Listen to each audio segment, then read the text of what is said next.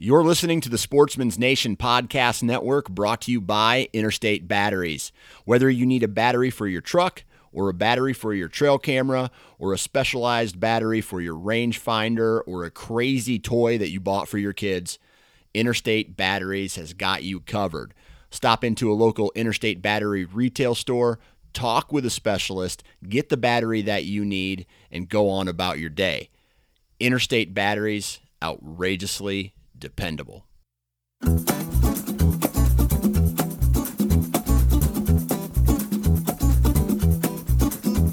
What's up, everybody? Welcome back to the Iowa Sportsman Podcast. I'm your host, Dan Johnson, and today we have a really awesome conversation with Kent Boucher about what it actually means to be a conservationist. Now, there's a group of people out there who think that just because you hunt, you're a conservationist, or just because you buy a hunting or a fishing license, that automatically makes you a conservationist. And although I probably disagree, in some way, shape, or form, you're giving back to the natural resource that I guess we all take away from. But there is much, much more that goes into it than just buying a hunting and fishing license. And today, Kent is going to walk us through that. He wrote an article in the Iowa Sportsman magazine that was very interesting, and I think it was worth our while to bring him on and talk about that article. Really, really interesting conversation about conservation, what it means to be a conservationist. But before we get into this episode, if you haven't had the opportunity to go check out QuietKat, the e-bike that can take you just about anywhere and is really fun to ride around in, you need to go to their website, quietkat.com. Take a look at their lineup of e-bikes, and I'm just going to throw out a couple scenarios that I think an e-bike would be absolutely awesome for in Iowa, right? Let's just say you're getting older, or you have bad knees, or it's harder for you to get around, but you still want to get out there and hunt and get as far back as possible. Get on an e-bike, which is just like riding a bike, but the best part about it, it has pedal assist or even a throttle that, when engaged, allows you to get a little power behind you.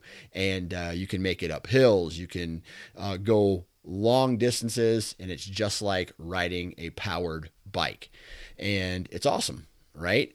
They're fun to ride around in.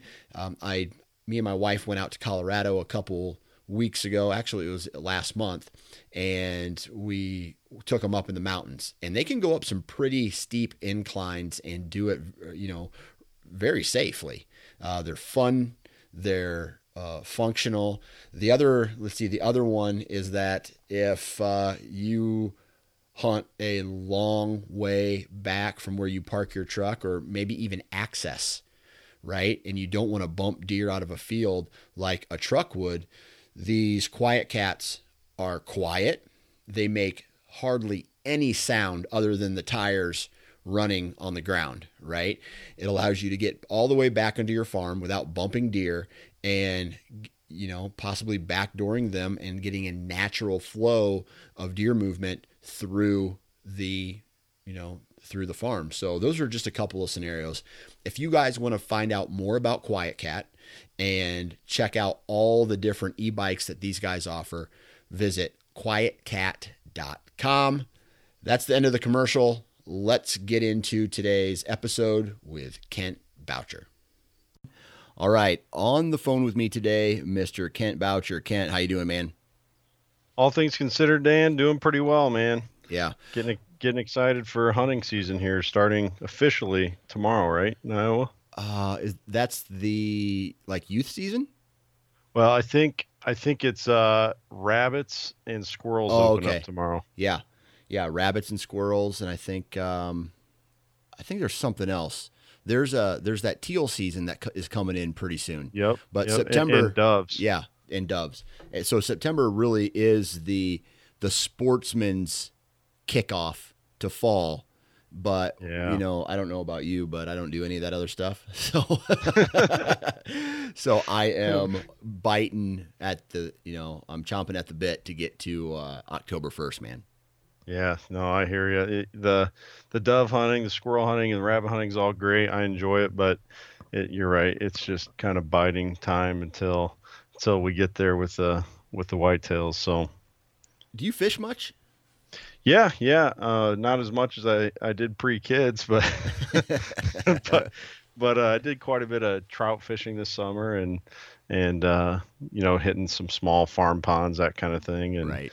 and enjoyed that. So What, whereabouts in the state do you live? You're going to have to remind me. I'm over in Davenport. Okay. So Okay. So I you're not too far I from should me. take, yeah. I think you're kind of Iowa City area, right? Yep. Right in between. So, let's see. Good summer so far, and I tell you what, it's been hot. This weekend's been really nice, and I'm kind of, I don't know about you, but I'm kind of ready for the summer to be over and get into those hooded sweatshirt days where you can wear a hooded sweatshirt all day long, not get hot, not get cold, but just feel really comfortable in a hooded sweatshirt. Dude, yeah, I feel you, man. The heat just it gets to Oh me. yeah, You know, I like to be in jeans and like a flannel or a hoodie yeah, all the time, you know. yep, absolutely. Well, you're on again today because you wrote another article for the Iowa Sportsman magazine called Camouflaged Conservation. And it's going to talk a little bit about the role that hunters play as conservationists, you know, throughout North America and, you know, Sure. Iowa as well. So, why don't you give us a very high level overview of what this article was about? And then let's break it down from there. Yeah, so I was asked to write this article and kind of, you know, make a case for how, and you know, I want to be careful here because sometimes I think we as hunters can take on that persecuted mindset a little bit too much. You know what I mean? Mm-hmm. Like we kind of act like everyone's out to get us or something. I just don't think I don't think that's necessarily the case. You know, certainly there are people that kind of want to push against what we like to do, you know, not just hunting, but fishing as well. But I didn't want to really go that angle with it. However, I did want to really paint an accurate picture on how outdoorsmen are, you know, we're a necessary part of the conservation picture. You know, I kind of broke the article down into three categories. You know, I said that outdoorsmen, we possess the heart of a conservationist.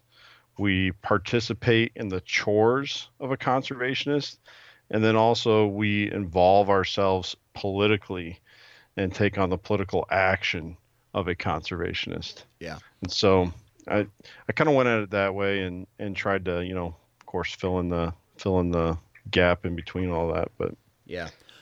You know, I think we should just discuss the easy one, the easy home run right away, and just get it out of the way, and then talk a little bit about the other things that hunters may or may not do, and why it is important for us to be conservationists, right? And the big one is we hunt and we kill an animal or we kill a natural resource on the land, whether it's private or public, right? We are, yep, unlike a hiker or a camper, really, or like a bird watcher, they're not really taking anything away from the land like hunters do. Like we are right. actually taking something physical away with us, you know, or that's the goal anyway.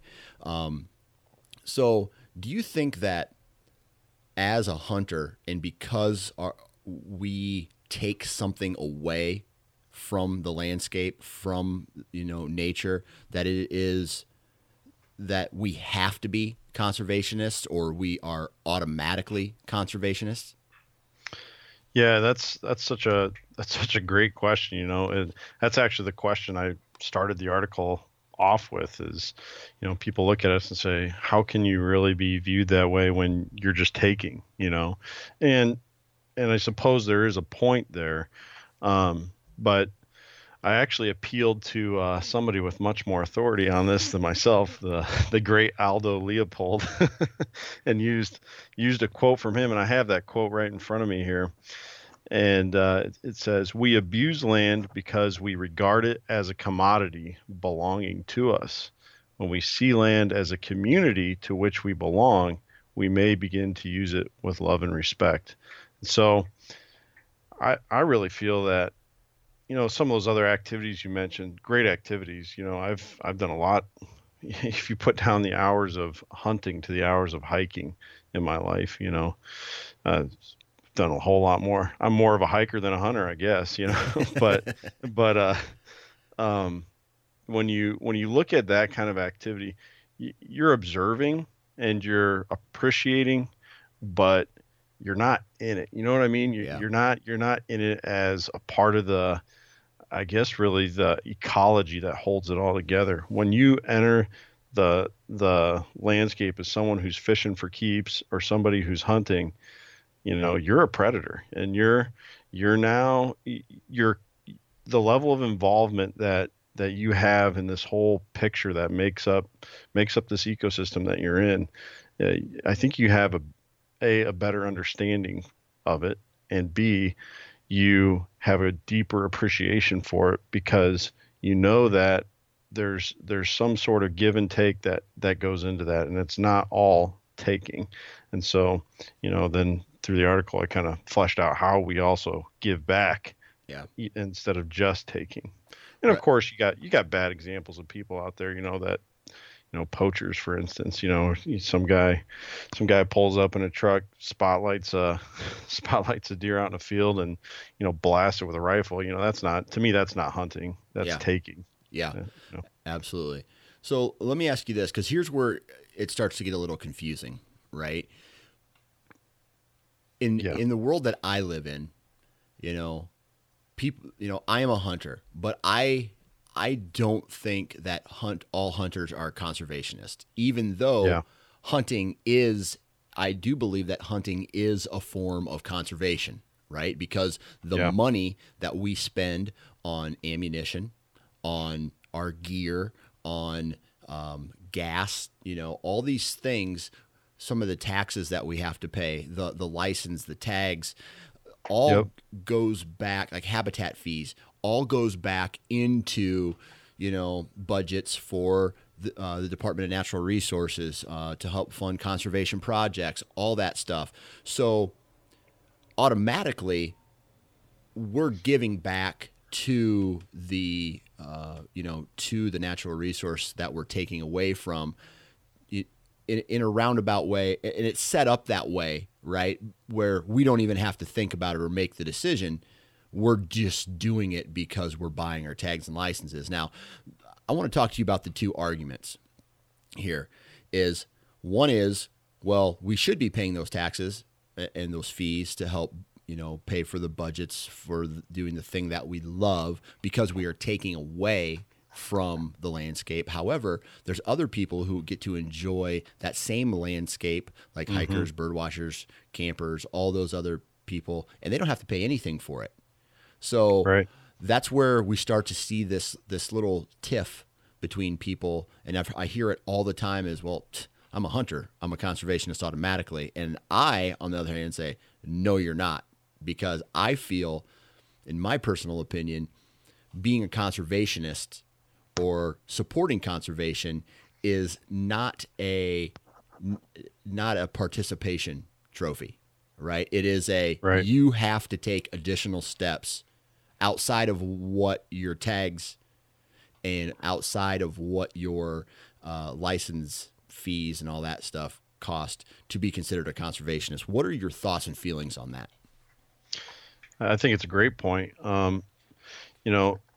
Thinking of, and I know you're involved with this other excellent group, 2% for Conservation, and I think that's one of the, I don't know if it's the mission statement or the excuse me, or the motto, but yeah, conservation shouldn't be a participation trophy. I think you can, almost like the example of somebody who's maybe not to the extent of someone poaching, but I think people can almost totally remove themselves from the act of what they're doing and make it a self-serving thing. And I think the same attitude can kind of lie within, oh yeah, well, I'm buying a hunting license and I'm buying a fishing license, and so you should all thank me for that. I don't know. I just don't. I don't think that the actions always maybe equate to the intent of what you're doing. And certainly if all it was money being thrown at it and nobody to actually do the heavy lifting, so to speak, or to actually be in the field and making the changes and applying the cash, I guess. Yeah. I mean, no work would be getting done. So, and even though you look at some of the things like the Pittman-Robertson Act and of course, license sales and so forth, and tag sales, and that does accomplish work for sure, and it does raise quite a bit of money. But as I look around, especially at public lands, which there, I'm sure we'll get into it at some point in the conversation. The huge victory for public lands here recently, and as great as they are, when you go to a lot of public hunting grounds or public fishing holes, I see a lot of trash on the ground. You see, signs all shot up, and so certainly there's work to still be done. Even though we are raising this money, we don't have to look very far to find a way to involve ourselves through actually doing something beyond just buying a license or paying tax on our shells that we use before duck season or pheasant season or whatever. So yeah, I totally agree with you. So what's the next step then? Yeah, that's a great question as well. You kind of mentioned how there's a lot of other people besides just sportsmen who are enjoying these things. And so maybe we could try to, push for, I believe there's been some talk about a backpack tax, I think is what the nickname for it has been, where we could maybe kind of push for some of that stuff. And of course, activism, goes hand in hand with that, but things that we can do beyond just, looking for these major things like the Great American Outdoor Act that was just passed, and even defending some of our public lands like the Pebble Creek mining thing here recently. And then I don't remember the name of the group involved, but the mining thing that basically got staved off up in the Boundary Waters area. We can certainly get involved in that, but that can almost, take kind of a backseat role as well. When you think about it, if you're just signing petitions every once in a while, that's great. I don't want to minimize that, but again, I think we can kind of almost just be content to not really take our physical self and put us in the role of conserving, Yeah. And so I think doing some cleanups, when you're out shed hunting or looking for mushrooms, or even just hunting, pheasant hunting or duck hunting, or, be mindful of where you're at. There's probably going to be some other shells either from you or a buddy or from somebody else who was hunting there before you. Pick them up, and you see trash in the water, if you can reach it safely, grab it, see it on the banks, just clean up in that way. Right. And also when you hear announcements of, hey, there's going to be this big, project, either a cleanup or maybe they're going to try and remove some invasive weeds or something like that, see if you can fit some of that into your schedule, or at least promote it to other people that raise some awareness. And I think when we start involving ourselves at least a little bit in all of those different ways, through the financial contribution, through the political activism, and through the physical boots on the ground, getting work done, I think that's what it's all about. So yeah, at that point, you really start getting into the great side that you can really look back on and feel positive about. Like, yeah, I was involved in that, Yeah. So, and I think one thing we all have to remember is, I think automatically our brains go to project mode, right? Yeah. Like, yep. As a individual, man, I don't have the time to take on a project, right? Like it's hard. Right. Even trying to find an hour a month sometimes in my life can be difficult, right? Or you're so busy, you see a piece of trash on a a public land parking spot or in the woods or in a state park, and you just look at it and you drive by it, right? Yep. Yep. If I feel like if we take a step backwards and focus on the small things, and if we can get enough people excited about the small things, it can have a very large impact in the grand scheme of things, right? Picking up one wrapper, or picking up one piece of trash, or helping 1 hour of a volunteer work at a state park, or at cleaning out trails, or whatever, right? I think if we take our mind away from that aspect of things and put it into the on a smaller scale, I think we can get just as equally amount the amount done in a year, if we can just say, you know what, maybe this 30 seconds it takes to get out of my truck, pick this thing up, throw it in the back, and then throw it away. Yeah. Could play a big impact if you do that 100 times a year, or if 100 people do it one time a year. You know what I mean? Yeah, for sure. And then how many of those projects would we not need to have? You know what Absolutely. I mean? If we were just taking care of it a little bit at a time. I think that's an excellent suggestion for Right. sure. Where do you because I'd love to hear your opinion on this. I feel that people definitely want to be involved. Like, we all know life is crazy, especially this year. I want to know. Yeah. I want to know what your thoughts are on, what do you think people want? Do you think people want to do these big projects, or do you think people want to do these little things? Because I feel people want to, and they care about it. They just can't find the time. So what would you say to someone who is feeling and thinking those things in order to maybe try to coax them out and get them involved? Yeah, I definitely agree.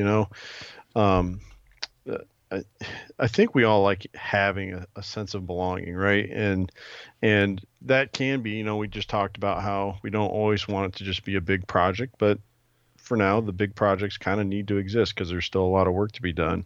And when you go and do something like that, I remember at the last school I was working at, we had an outdoor club, and man, the kids that would come to that, they really enjoyed it. And we did some cool stuff with that. One of the things we did was there was this local wetlands area that let us bring the kids out, and they could go kayaking and fishing and stuff like that. And so we kind of wanted to do something in return for them. And they had gotten this huge donation of like white oak saplings, and it was kind of a time sensitive thing. They needed to get in the ground. And so it wasn't like let's find a day a month in advance, and it wasn't like that. They just kind of got these, and then they had like a week to get them in the ground. And so the day that we ended up having to plant all these trees in a wetland, remember, so pretty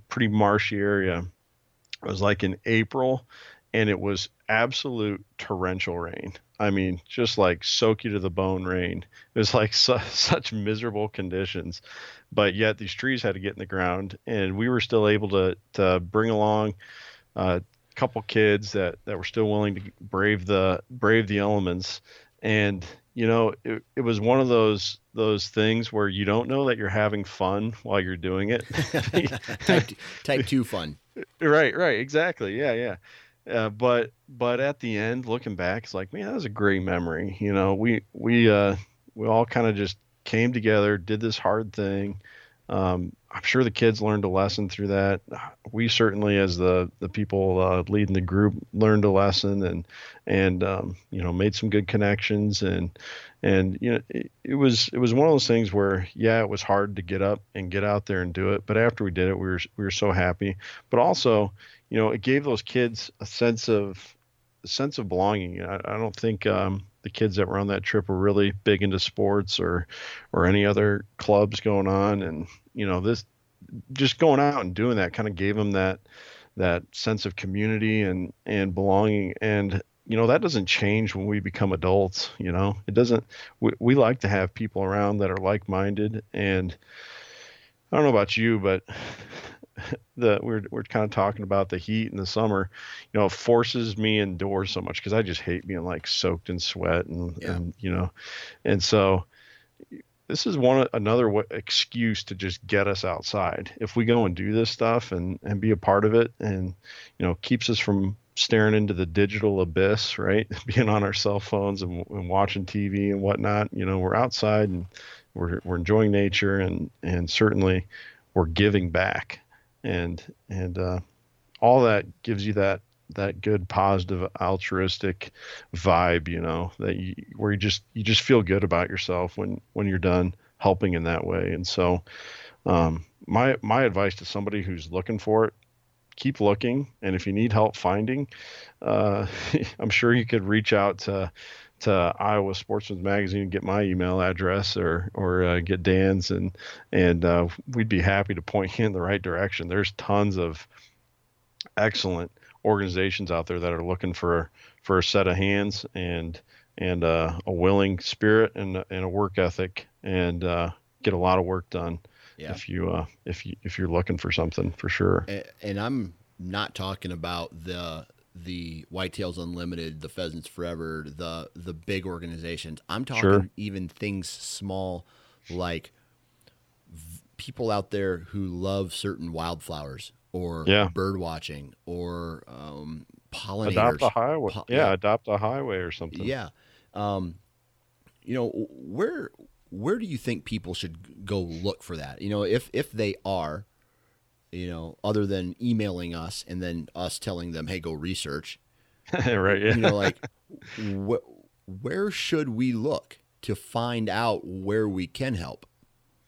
Yeah, I would start with your county conservation board. Yeah. Those guys, they work hard, and we probably don't know any of their names, but I'm pretty sure every county's got one, or they're joined together if you're maybe a low population county or something. But there's definitely guys who spend time trying to figure that out, and there's a lot of work to be done. And if you called up and said, hey, how can I help? I know there's a couple organizations even here in the Quad Cities that really dedicate their time to organizing these events. You could reach out to one of them. Beyond that, yes, some of the big ones, they do some events, but even non-hunting, non-fishing groups, like you mentioned, there's Audubon Society, there's a couple other groups that you can become a member of, and just lend your hand and maybe in some cases your knowledge or your skill or even your strong back, and we'll be happy to take anyone who can jump on with that. But yeah, start with your county conservation board and kind of work out from there. And it's one of those things, you start networking with one group and it leads to connections in another group. And, most of us are members of multiple groups that help fund conservation or organize conservation projects. And so you start rubbing shoulders with one person, chances are they can point you in the direction of someone else who can line you up with some other stuff. Yeah, that's a great point. So, once we have, because at some point there is a commitment that needs to be made. How serious are you at giving back? Right. And obviously some of us can give back more than others. Mm-hmm. Some of us, have this crazy life like myself where I've had to make this commitment to do something, find time to give back, to do something, because I have the 3 kids.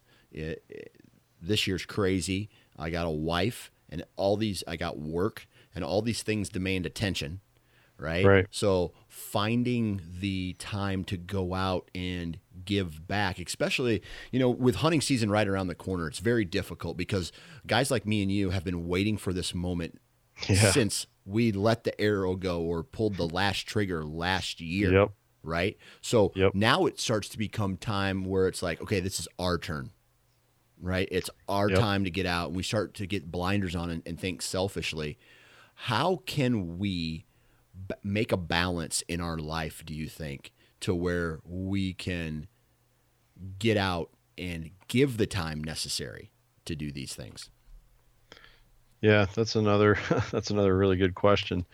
Um, I was recently talking in class. School is officially resumed, and I'm back to being in the classroom, which is great, and being around the students. And we were talking about what makes a good scientist. I teach high school biology. We're like, what makes a good scientist? And one of the things I put on there is somebody who is self-reflective.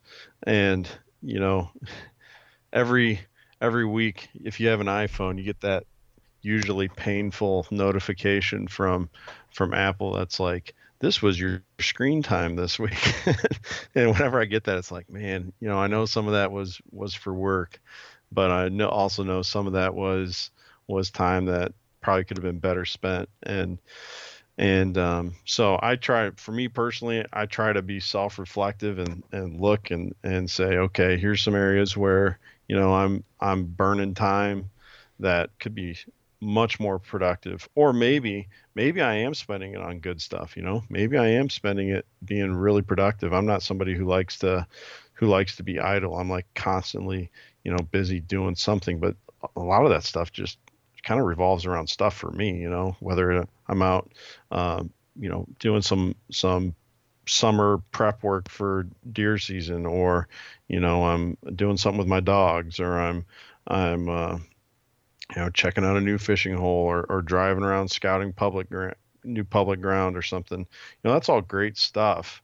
And it's not wasted time, but maybe I could shave off some of that time, or just be more focused while I'm out there. Hey, if I'm going to go and I'm going to spend this time kind of on myself a little bit, I need to at least bring a trash bag along with me and do some of that stuff that we talked about a little bit earlier, where, we're really maximizing our time. We're kind of doing two things at once. And anytime you can add efficiency to something like that, I think that's always a win situation, whenever you can accomplish two things at once, because you're right. There are so many demands and so many things that aren't just fun. They're just things that got to be done. And it's easy to get exhausted by those things, and easy to almost like make us so tunnel vision focused on those fun things that we do like to do, and not see the needs around us. And so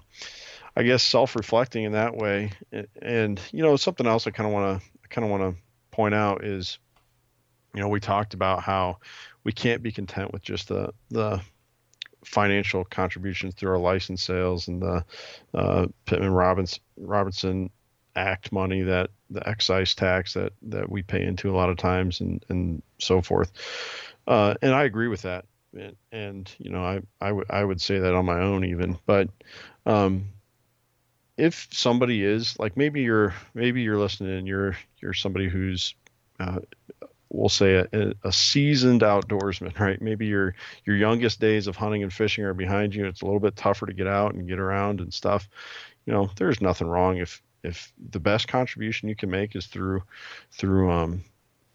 financial contributions to some of these different organizations, like Pheasants Forever, or QDMA, or Ducks Unlimited, or whatever. That is fantastic, and those groups are wise with their money, and they do a lot of great projects. And I even say this in the article that I wrote.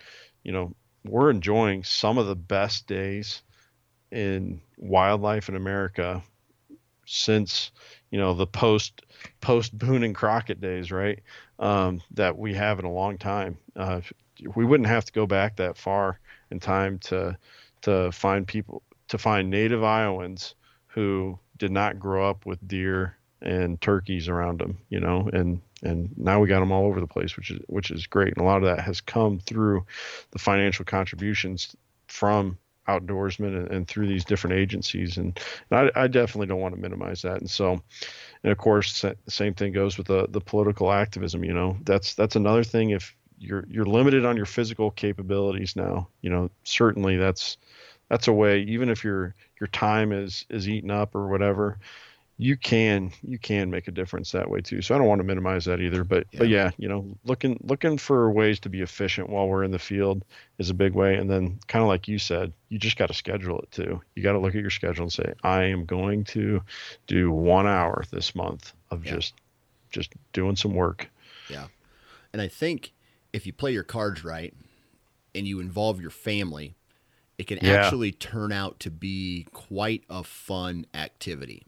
Right. For sure. And I'll tell you this, it's been a while. It wasn't this summer, but it was last summer and the summer before, where I put my 2 oldest kids in the truck, drove out, and I had a garbage bag. We picked up trash at parking lots on the public ground, all the parking spaces.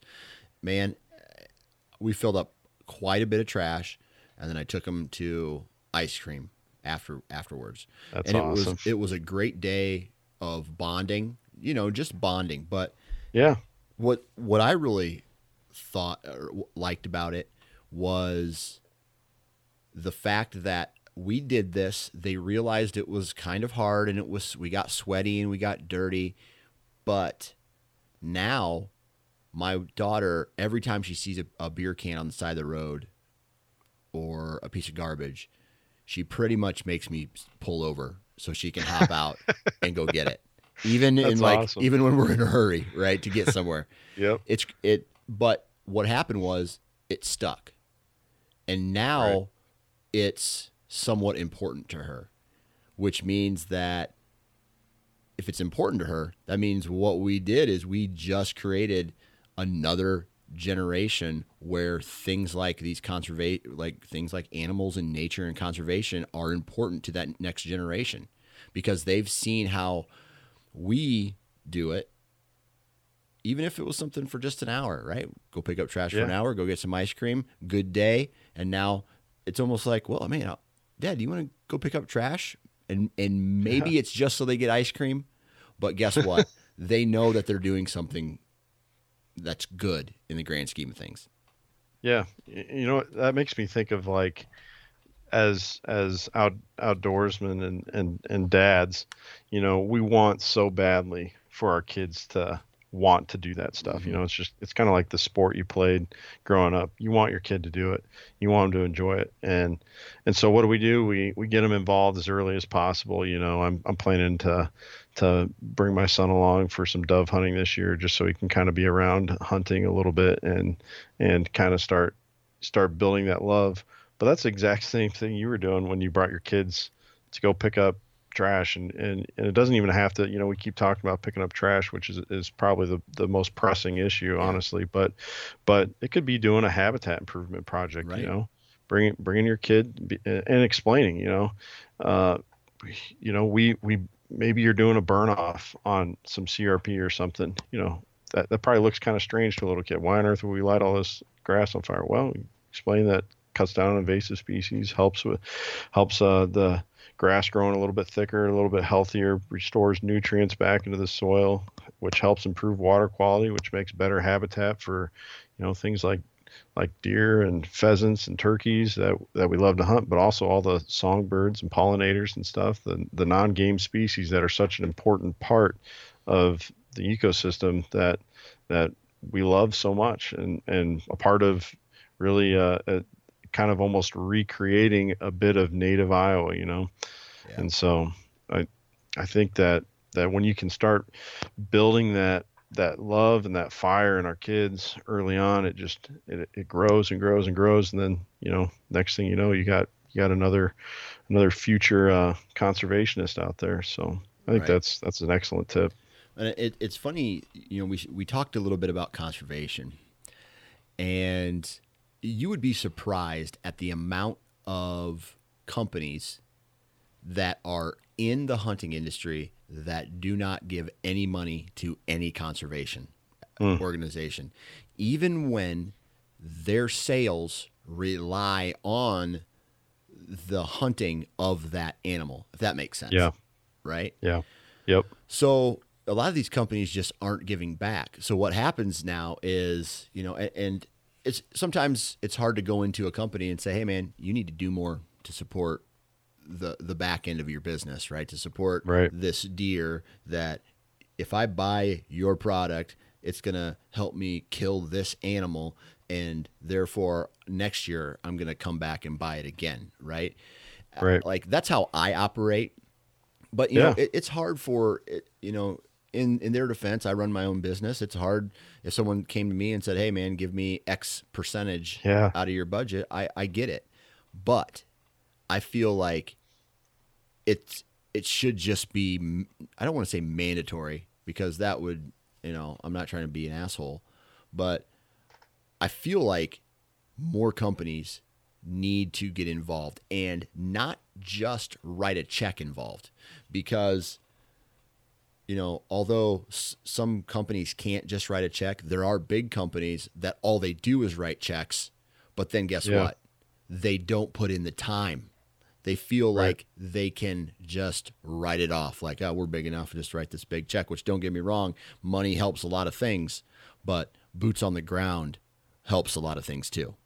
Well, and that's where you gain that critical experience too, because when you are on the ground and you are doing the work, you see what the need is, you see how to better give that money, wow, we've been given money to support this. Well, that's actually doing okay. Maybe we should shift those funds a little bit and start working on this problem over here. And so, that's spot on. Yeah. You gotta, and if back to what you're saying too, not even just on the company level, but each hunter and each fisherman and even the people that aren't, as we started the conversation with, quote unquote, taking from the ecosystem, the bird watchers, the hikers, the just people out enjoying the beauty of nature, if we aren't given at least something, then we are ultimately kind of allowing this to be taken away from us down the road, and I totally agree. We want to protect a commodity that could easily, return to the condition that it was in just a generation ago. Yeah. Do you think that the way things are set up now, that buying tags and licenses is just maintenance on the system, or is it actually helping anything? Yeah, I think that we're getting some good work done here in Iowa. There's been a lot of rehabs of state parks. I know Maquoketa Caves, they just did a big renovation. I think it's a Kent lake Park in South or West Iowa City just went through an amazing transformation, and I've seen the before and after difference of that lake, and it is crazy how crystal clear that water is after this project. Yeah, exactly. Yeah, there's one here in my county too, Scott County, West Lake over there off of 280. They're doing a huge project over there, dredging out the lakes, rebuilding up the shoreline and stuff. I've seen a lot of that, and so that tells me that the money's being managed at least decently well. I don't have any criticisms there. I don't want to state something that I don't know enough about, and so, but I think there's definitely evidence of good management and good use going on, and but at the same time, there was the bump in, was it last year we had the little bump in resident tag prices? It went up from $28.50 to I think $33 this year. Does that sound right? Yeah, I just purchased my my tag and then an additional doe tag this year, and I noticed a slight bump. But I look at that and I say that's cheap. Like, I know there's states out there that are cheaper. I know there's states out there that are more expensive, but and I know what a person can afford is relative, right? Like, you may make more money than me, or I may make more money than you. So, $30 to some people may be a lot of money, and to others it's just a drop in the bucket. But my opinion is, if you're spending that much time out in the woods for a You know, like yeah. what's a hunting license? The combo, the hunt fish combo, $50 for the whole year. Yeah, I think something like that. Yeah, Yeah, plus the habitat fee is $55. Yeah. Like to me, oh, I think I might actually have it right here in front of me because I want to get this number right, and I'm just gonna.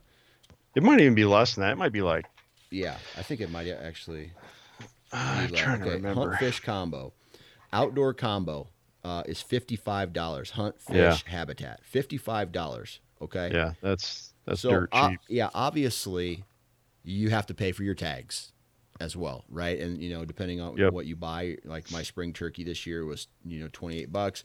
I Hmm. paid. I'll get a couple doe tags for my bow and my buck tag. So now you're starting to get into a little bit more money there. But you think about it, $55 for your hunting license, Yeah. where And that's you and can that's to do chase world-class whitetails. yeah, I mean, and not just whitetails. You right. can hunt dove. You can Yep. hunt squirrel. You can hunt turkeys.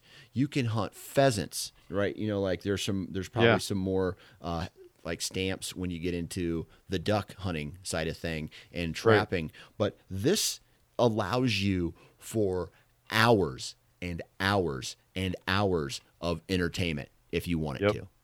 Yep. Yep. 100%. It's nearly free when you break down the cost per hour. Yeah. And like you said, so many of those things we don't even have to buy additional tags for. Just getting the hunting license allows you to get out there and enjoy it and fill your freezer. Yeah, And especially fishing. You yeah. buy a fishing license and there's no tags. There are just Yep. limits you have to abide by, Yep. right? So that's to me that's and Yep, with the exception of trout. Yeah, yeah, that's yep, that's the and even that, a trout stamp I think is $12 or something like that. It's so yep, it's the best it's the best entertainment money can buy as far as I'm concerned. yeah, absolutely. All right, so how do we close this? How do we close this episode? Yeah, I think the purpose of me writing this article was kind of twofold. We talked about the one, being we want to make this case that outdoorsmen play this critical role, and in the article I highlight, we've kind of focused here heavily on just the boots on the ground aspect of it and the digging into the wallet aspect of it. But I think, my second goal here would obviously be to encourage people to take it up a step and to push a little bit further to get involved through conservation. But in order to do that, we kind of have to look at what is it we're doing right now. If we're doing kind of the same thing every year, that's great. And if it's it's working and we're happy, that's great. But maybe you can add some of these additional elements in. Maybe you've been doing some reading on habitat management a little bit. Well, before you jump into it, maybe meet with a Iowa DNR forester. I actually just did that back at the beginning of the month. There's a property that I hunt and I want to do a little bit of timber stand improvement work on, and I thought I would start doing a little calling around. And I started with the NRCS, and and they were like, actually, in Iowa, most of that work you're going to do with Iowa DNR forester. And so I talked to them, and they came out and they walked through the timber with me, and man, I learned so much. And I think that's kind of the foundational point, right? Is educating yourself, seeing, because it shows you what the needs are, and and excuse me, not only what the needs are, why they are the needs. Why is it that you need to do this work, and what's the ripple effect well beyond just having a better area to hunt. What does this do for the greater ecosystem? And I think when we start doing that, it starts to almost build that intrigue in our brain that brings us back time and again to do this work, and makes us enjoy it, kind of like you talked about with your kids. That makes you see the fun and enjoy seeing the progress and enjoying that that good feeling you get from doing something that's worthwhile and that goes well beyond just yourself. And when you put in a better stand of timber, or a better CRP field, or a better food source, it doesn't just benefit your farm. It benefits your neighbors. It benefits a whole area. The whole I guess we'd call it a flock of turkeys, or a whole herd of deer, or all the upland species and stuff. It benefits all of them, and far more than what we end up taking, and makes them healthier, helps prevent spread of invasive species and spread of diseases even, and degraded water quality. And if we just start digging into it a little bit deeper than we ever have before, I think it'll kind of almost run away with us in a good way. It'll become one of our favorite things to do. I hear it all the time from guys who are really big into managing their properties and stuff. It becomes their favorite part of it. And I think it's because they know that it's truly giving back. It's truly making a difference. And it's something that is going to last well beyond their hunting and fishing days.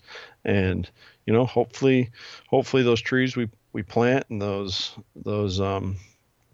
species we protect, they'll be around for our great grandkids to enjoy someday. And not just hunting, but for bird watchers, for beekeepers, for wildflower enthusiasts, just all people who enjoy the great outdoors.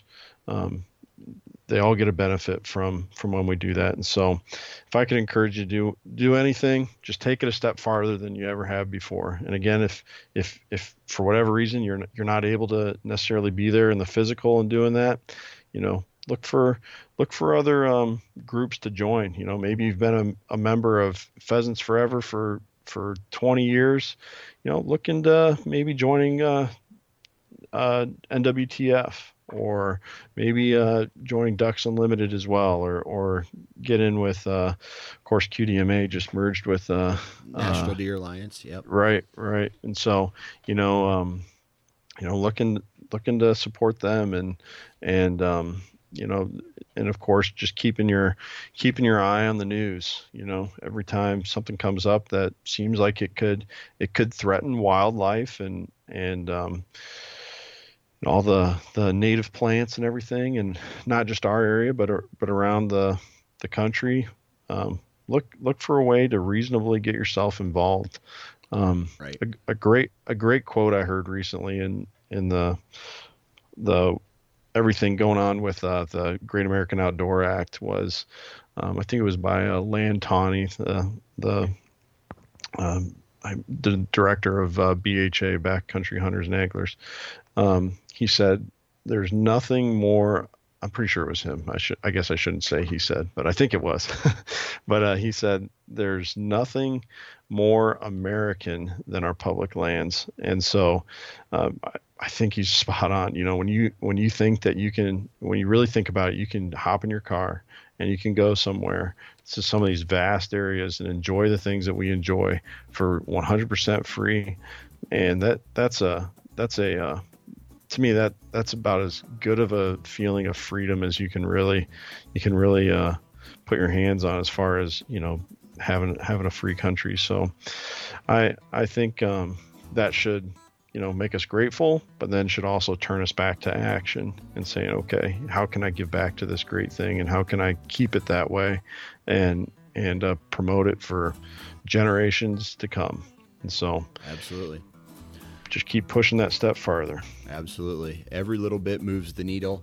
And man, I really appreciate you hopping on the podcast today. Thank you very much for this article and doing what you do. And good luck this fall. Yeah, thanks, Dan. I really appreciate it. Thanks for having me on. And that brings us to the end of another Iowa Sportsman podcast. Just a quick review here. If you haven't subscribed to the Iowa Sportsman magazine, go to iowasportsman.com and you can sign up for the magazine there. And while you're there, read some of those articles that they have there. There's tons of great hunting strategy, tons of great content coming out of not only the magazine, but the blogs as well on the website and here on the podcast as well. So if you guys want a lot of great Iowa focused content, or some of this content even can be translated across the entire Midwest, right? It's the principles that you can take with you across state lines. Go to iowasportsman.com, subscribe to the magazine, check out quietcat.com, and have a good rest of your week. We'll talk to you next time.